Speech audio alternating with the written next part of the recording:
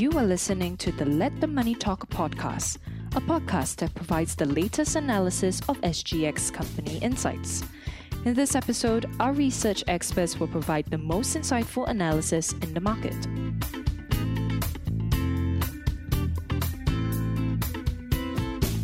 Thank you for joining us in this podcast. My name is Glenn Thum, Research Analyst with Philips Securities Research.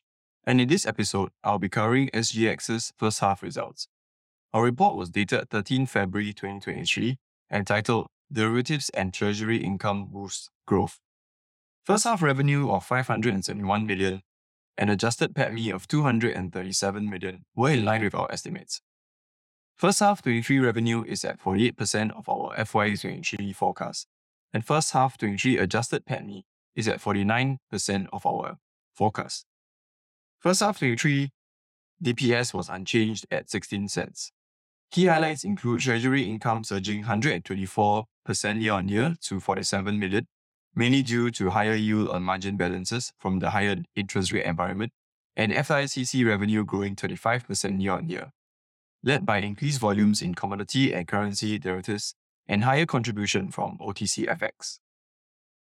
The positives include treasury and other income surging 85% year-on-year to 73 million in the first half of 2023, with higher interest rates earned from customer collateral balances. First half 2023 treasury income on collateral balances held in trust was reported at 47 million, which surged 124% year-on-year from first half 2022's treasury income of 21 million, and made up 96% of FY22's treasury income of 49 million. Secondly, equities derivatives trading and clearing revenue grew 11% year-on-year to 145.4 million in first half 23, mainly due to higher average fees from SGX Nifty 50 index futures and SGX FTSE China A50 index futures contracts. Average fee per contract for equity, currency and commodity derivatives was also higher at $1.58, mainly due to an increase in proportion of higher fee-paying customers for the SGX FTSE China A50 index futures and higher fees realized from SGX Nifty 50 index futures. Thirdly, SGX's OTC FX business average daily volume grew 34% year-on-year to $68.4 billion, with a target of $100 billion in the medium term, and contributed 36.2 million Sing dollars or 6% to first half 23's revenue. SGX said that it is on track to reach its ADV target of $100 billion as clients settle into the new platform. As for the negatives, FICC fixed income revenue was down 35% year-on-year, mainly due to lower listing revenue, and on the equities cash side, revenue was 10% lower year-on-year, mainly due to lower listing revenue and lower trading and clearing revenue, as daily average traded value, total traded value, and overall average clearing fees declined. Secondly, data, connectivity, and indices business dipped 1% year-on-year, as market data and indices revenue dipped 8% year-on-year, mainly due to the lower revenue from the index business. Nonetheless, this was offset by an increase of 9% in connectivity revenue, mainly due to an increase in subscription of co-location services.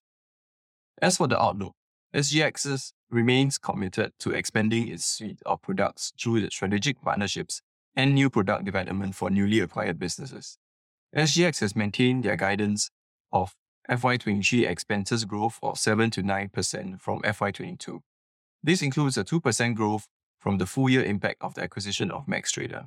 However, expectations are expenses growth will be at the lower end of the guidance, at 7%. Apart from the banks, SGX is also another beneficiary of higher interest rates, and treasury income is expected to recover with rising interest rates. We believe there is huge upside in their treasury income, with the potential to more than triple with the current high interest rate environment. We maintain our buy recommendation with an unchanged target price of $11.71. Our estimates remain unchanged, and our target price remains pegged to +2 standard deviation of its 5-year mean, or 26 times PE. Catalysts include continued growth from derivatives volumes and fees, and higher treasury income as the higher interest rates start to kick in. Thank you very much for listening. If you enjoyed this podcast, please forward it to others, share it on social media, and leave a review. Follow this channel to hear our other podcasts.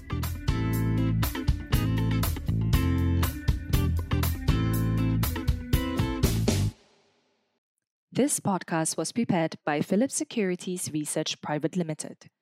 The information provided in this podcast is solely for educational purposes and should not be considered as financial advice. The views, statements, or opinions are made on behalf of Philips Securities Research. The information and any analysis, forecast, projections, expectations, and opinions contained in this podcast have been obtained from public sources, which Philips Securities Research believes to be reliable. This report is intended for general circulation only and does not take into account the specific investment objectives, financial situation, or particular needs for any particular reason.